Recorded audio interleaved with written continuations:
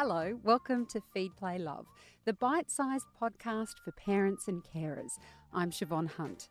Today, we're revisiting one of our favourite interviews from the archive. I hope you enjoy it. If you're listening to this show, you're a parent who cares about how you're raising your children. You're probably, like me, trying your best to raise them well, but constantly worried you've done something wrong. They're having tantrums, fighting with their siblings, and possibly watching too much TV. And you're thinking the whole time, I'm messing this up. Dr. Dan Siegel is a child psychiatrist. He has co-authored a new book with Tina Payne-Bryson. It's called The Power of Showing Up, and in it he explains the single most important thing for parents to raise their children well. Hi, Dan. How are you? I'm doing great. How are you doing today? Good, thank you. I love the idea that there may be one thing that we have to concentrate on with raising kids. There's a lot of books out there about parenting. Why is this particular idea the one that cuts through all the research for you? Yes. Well, what's so exciting about it is, part of what I do is work in the academic world of synthesizing different fields of research. And in just completing reviews of thousands of studies of parent-child relationships and things related to the brain and development, it was so exciting to, at the same time, be writing this book with my colleague Tina Payne-Bryson called The Power of Showing Up, because if you synthesize all that science and say, for a parent, what does that science tell us across all cultures is the essential aspect of what we bring to our children as we raise them. And the answer is showing up. And what that means is that you are there to see the inner life of your child, to soothe them when they're distressed, to keep them safe, meaning you protect them from harm, but also if you are the source of terror, you quickly repair that disconnection, and that they develop security from these ways you can be showing up for them in their fundamental early years of life. And when they do that, and they have that experience with you, knowing there's no such thing as perfect parenting, making repairs when there are ruptures, you can actually build a parenting approach based on the science of child development. So you mentioned a few things there, if we could unpack them a little bit. When you talk about making sure your child is seen, what does that look like in a practical sense? If you go on parenting forums or listen to anything about parenting, you'll hear discussions about parents who are in the playground on their phone, and then parents will defend that, saying it's the only time I've had 5 minutes to myself. I can't watch them all the time. What does being seen mean in a practical sense day to day? Well, the word seen means that you use something that you can call mind sight, which is basically if the mind includes your emotions, your thoughts, your intentions, your hopes, your dreams, how you perceive things, the things that mean things to you. Those are the inner nature of the mind. So when we use the word seen, what we mean is you're actually taking note, trying to notice what's going on beneath your child's behavior. So let's use a very practical example. Let's say a child is going down the street in her tricycle, and she hits a stone and falls over and hits her elbow on the ground, and now she's lying on the ground crying. Now, there are a number of things you can do. One thing you could do is ignore her completely. And let's say she's 2 and a half, and she's now gets up and realizes she can do this on her own. She doesn't need you to do anything. Another thing you could do is get down to her level and start crying yourself as she's crying because you're so identifying with her, and just get overwhelmed. Oh, my God, this is so terrible, so terrible, where there's no differentiation between your experience and hers. A third option is you get down at her level, you give her space around her, you go, wow, that was really a surprise. I wonder if you're feeling scared. Let me hold you. Oh, how's your elbow? And now you're not hovering. You're not over-identifying. But you're using what researchers call mental state language. What does that mean? It means you're saying, I wonder if you felt scared, or that was a surprise to hit that rock. Those states of surprise or fear or sadness, those are things you can put names to. And the research is really clear. If you as a parent notice that is attuned, focus attention on the inner experience of the child. So you don't just say to them, get up, or even get up. No, you say, yes, you'll be getting up, and you identify their internal state. They will have a very different development of emotional intelligence. They can name emotions, understand what they do in their lives. Social intelligence, they can articulate the inner world that's going on inside of them and understand it in others for empathy. And you're going to teach them this capacity that they can be soothed when they're seen like that, the second S. And in all these ways, when the internal world is brought out for sharing in these things you can call reflective conversations, children flourish. And a lot of parents feel so busy or they don't feel equipped on how to do that. So what Tina and I do is we teach the skills of seeing children in this way. Safety is a really interesting one for me. You mentioned there that it's not just about protecting kids, it's also about not being a source of terror. So I would say most people, when they hear that, go, well, of course I'm not a source of terror. I make sure they cross the road properly. I tuck them in to bed at night. But a source of terror doesn't have to mean you're completely abusive, does it? Well, that's exactly right. And this is the amazing thing about the safety, one of the S's. There's seen, there's soothed. So when you're distressed, you are helped by another to calm down, teaching you that you can rely on others and then ultimately learn also to rely on yourself.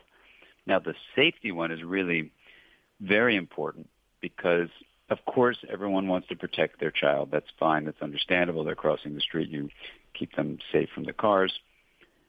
The one that is often not identified, and yet in the field I'm trained in, attachment research, it becomes crucial, is when the parent, the attachment figure, is the source of terror. What we believe is happening is two things happen simultaneously. They happen at the same time. One is when you're feeling terrified because you're a mammal. As humans, what you do is you say, well, I'm terrified. I'm going to be protected by my attachment figure, so let me go toward her or to him to protect me. Totally understandable. It's a mammalian response of a young child, in the case of people, to seek connection to the attachment figure. Fine. When they're terrified. Fine.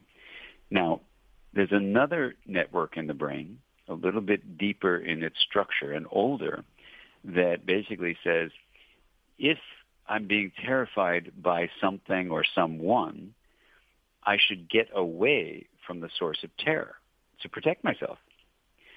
So in the same child, in the same brain, but a different network, when the attachment figure is the source of terror, understandably, this deeper structure of survival says, I'm terrified of that person. I got to get away from that person. So when that person who's terrifying me is also my attachment figure, it creates a biological paradox. One part of the brain says go toward the attachment figure, the mammalian attachment part. The other part, the survival-based part, says get away from the source of terror.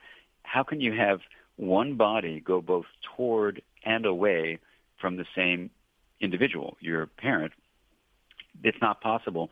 So the brain cannot come up with a solution that is organized. The disorganized response is to fragment the mind. This is called dissociation. And if we take a deep breath about it, any of us who've had that experience know, and the research is very clear, it's the most disruptive form of attachment. When you preface your book, indeed most of your books, by saying that there's no such thing as perfect parenting, which is very encouraging. And I must admit, when I saw the title of this book, it did scare me a bit because I thought showing up, oh no, like I work, I have a partner, I have family and friends, I have a life. How can I show up all the time? Like it's just not possible. I'm going to fail at this too. But you're not about this being a perfect situation, are you? Not at all. That's exactly right. And I'm glad you're pointing that out because we do make that point. There is no such thing as perfect parenting. And, of course, the feeling you have when you're an author in this area, also a clinician and a scientist and a parent, is to realize, relationships are what Ed Tronick beautifully calls, they're messy. Stuff always happens. Things get in the way of how you would like them to be, or maybe ideally how they could be. And so when you lay out a parenting book, it always makes me feel like very protective of parents, because being a parent myself, knowing there's no such thing as perfect parenting, how can a book lay out something like the power of showing up?